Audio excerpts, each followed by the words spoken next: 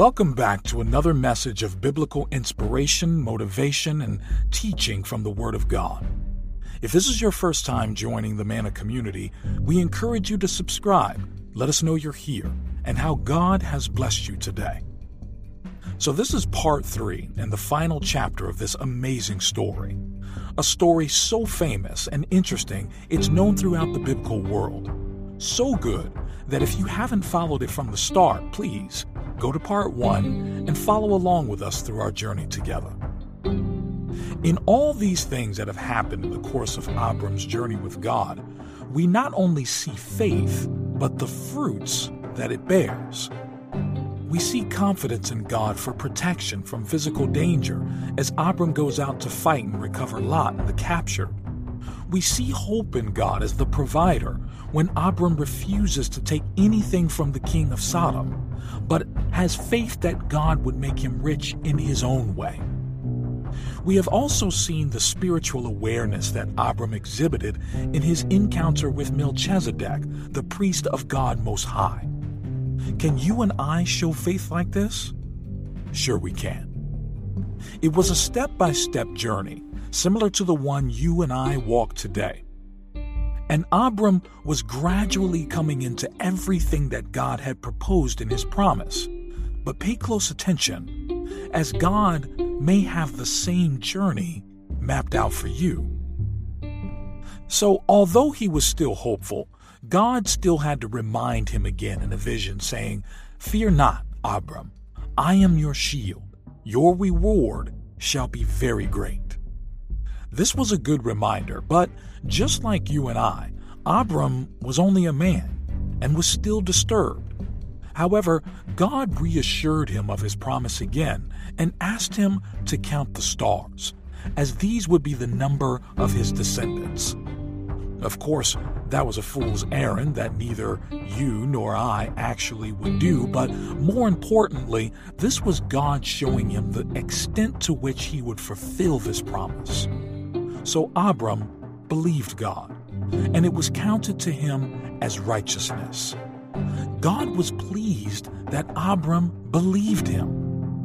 How might God respond to your belief? God is not particularly angry when you and I ask him to make things clearer to us. Of course, he sees our hearts and knows if we are asking with the right mindset or not. And this is the difference between getting your prayers answered or not.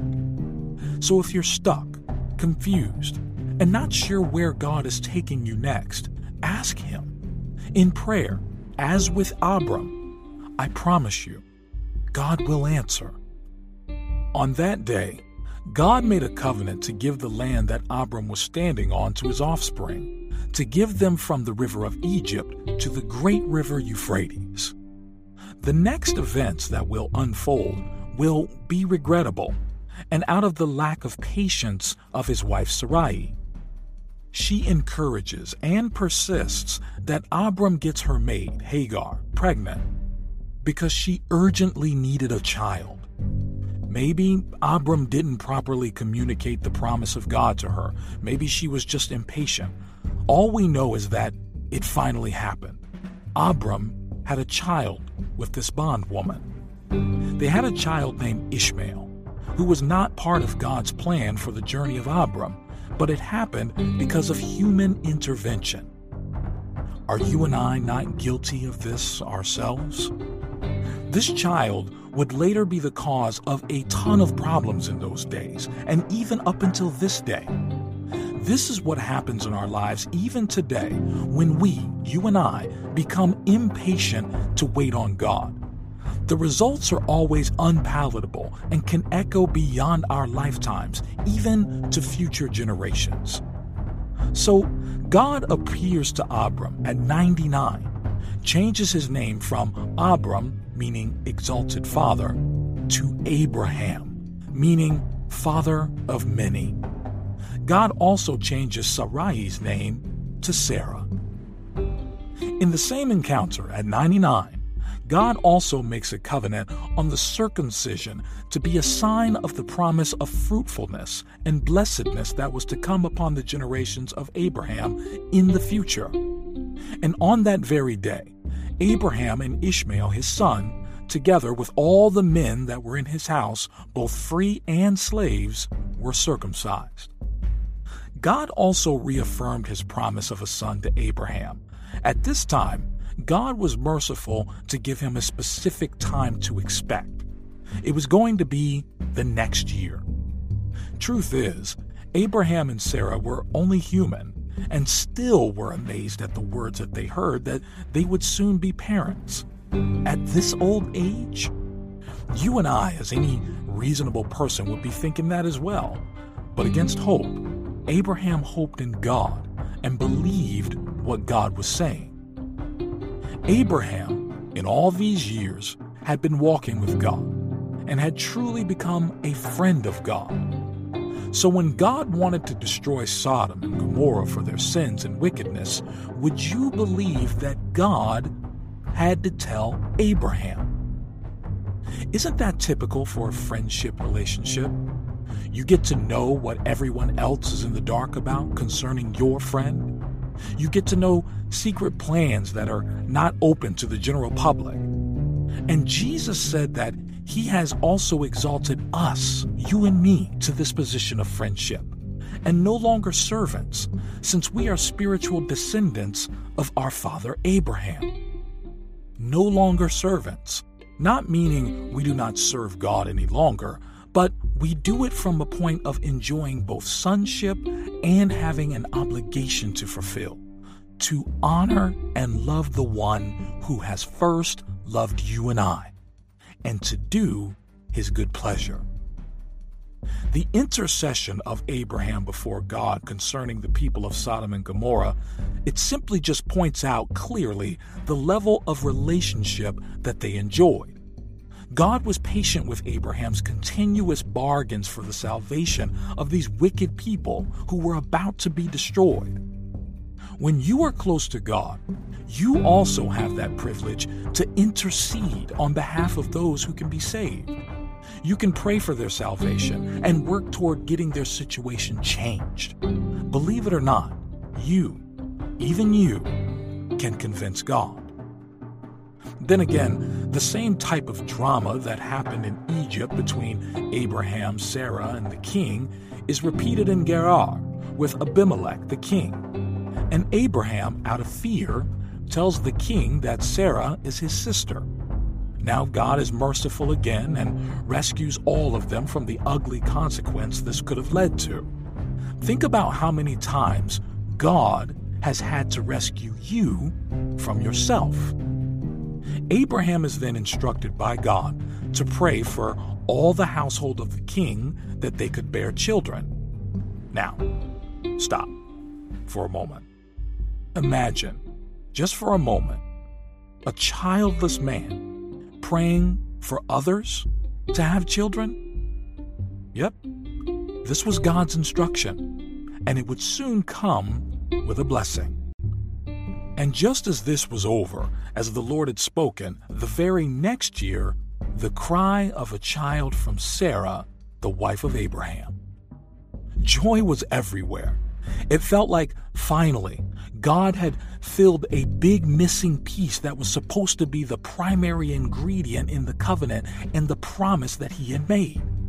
The child was finally here, an heir and a descendant that would make the promise a reality. Abraham was now 100 years old when Isaac was born. I could stop here, as this would be a great ending to the story. It's just that it didn't end there. Here was God again, with the final move that would test Abraham's faith.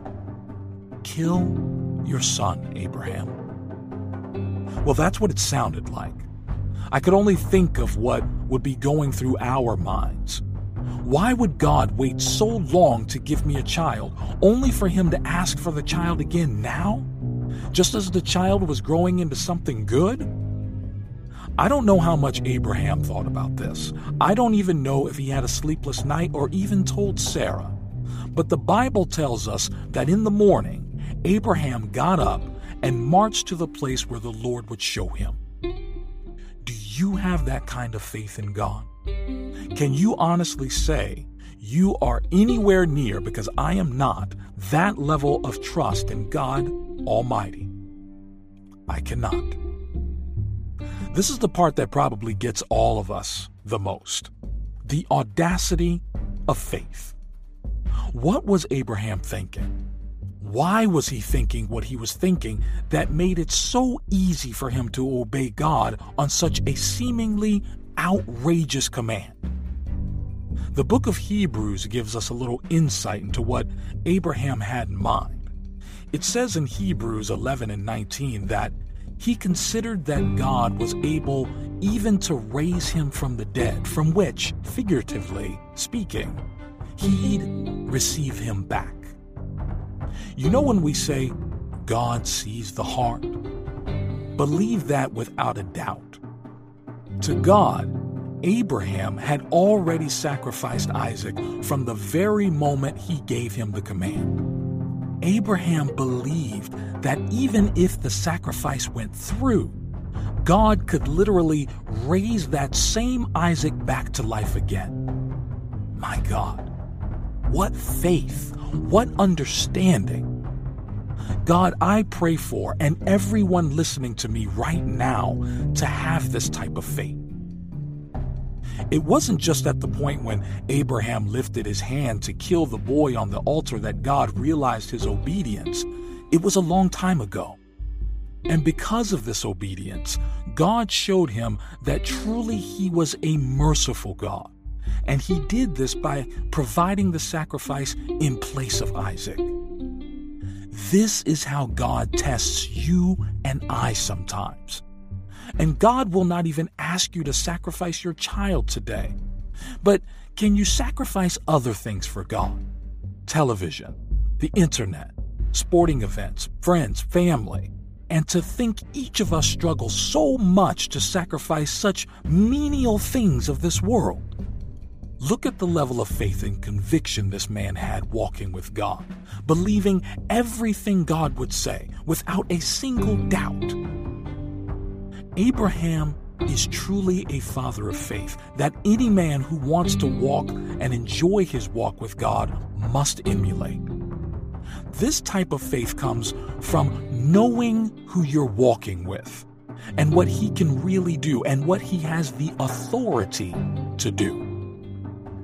Solve the issue of faithlessness by desperately seeking the Word of God to understand God better. Study the Scriptures tenaciously, seeking the truth of God's knowledge that you may know Him and be able to walk with Him on your own journey to the promise that He has made for you.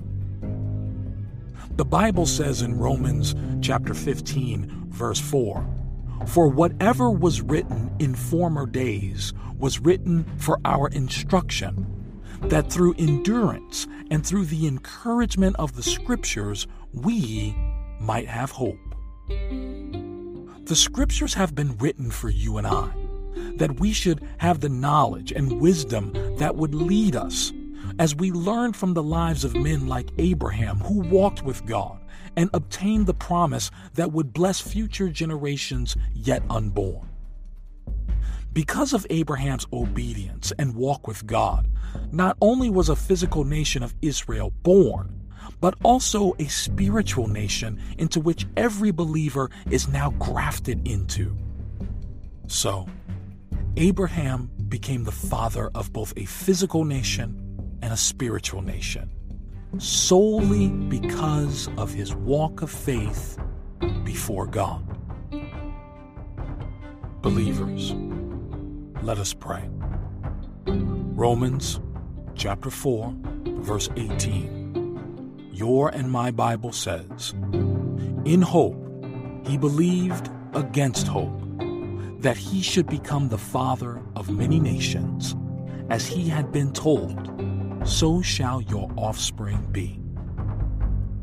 Lord, give us the grace to be hopeful about all you have spoken to me. Help me get faith that produces results. Help me to live a life that will be chronicled as a reference of faith and righteousness before you. Lord, as I walk with you, help me to know how to trust you and wait for your promises to show in my life. I trust in you alone to bring every word that you have spoken to reality in my life. Help me to wait on you with patience and a character of faith and joy, because you will surely do what you have said you will do, no matter how long it takes, if only we wait a little while. In Jesus' mighty name we pray. Amen and amen.